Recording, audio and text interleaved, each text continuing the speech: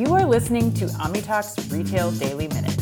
Here are your day's top headlines. Headline 1 comes to us from Chain Store Age. CVS Health has unveiled optimistic revenue guidance for 2024 and announced plans to revamp its pharmacy reimbursement model with a new approach called Cost Vantage. During CVS Health's 2023 Investor Day, the company revealed its 2024 financial outlook, projecting total revenues of at least $366 billion and adjusted earnings per share of at least $8.50. The new Cost Vantage model aims to introduce transparency and simplicity by transitioning to fixed rates for reimbursements from pharmacy benefit managers and insurers. CVS will define drug costs and related reimbursements based on a transparent formula, considering the drug's cost, a set markup, and a fee reflecting the value of pharmacy services. This change is expected to launch in 2025, enhancing pricing clarity for consumers. Additionally, CVS's PBM unit, Caremark, will introduce the True Cost program to provide clients with greater visibility into prescription drug pricing and administrative fees.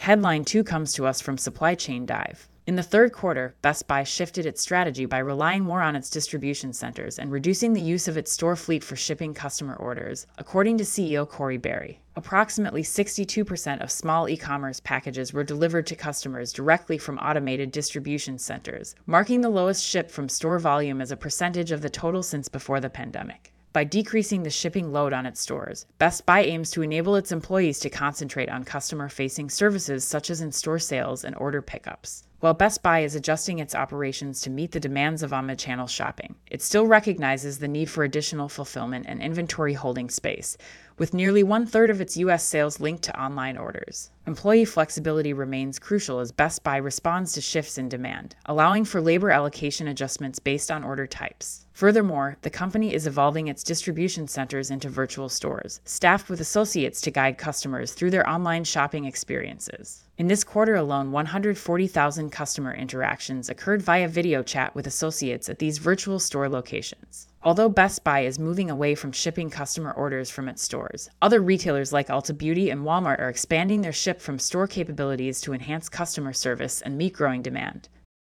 Headline 3 comes to us from CNBC. Walmart CEO Doug McMillon expressed uncertainty about consumer spending trends in the coming year, citing rising credit card balances and dwindling household bank accounts as factors complicating predictions. He noted that although consumers displayed more resilience than expected during the current year, it's difficult to anticipate their behavior in the months following the peak holiday shopping season. McMillon mentioned that deflation is changing the retail landscape, with prices in the general merchandise category, including electronics and toys, dropping by about 5% compared to the previous year. This shift is affecting how Walmart and other retailers approach sales volumes. While lower prices present challenges, McMillon emphasized the importance of offering affordability to consumers. Despite the uncertainty, Walmart remains confident in its ability to drive growth in the evolving retail environment, with the company expecting consolidated net sales to rise by 5% to 5.5% for the fiscal year. That wraps us up. This has been your Retail Daily Minute, brought to you by OmniTalk. Be careful out there.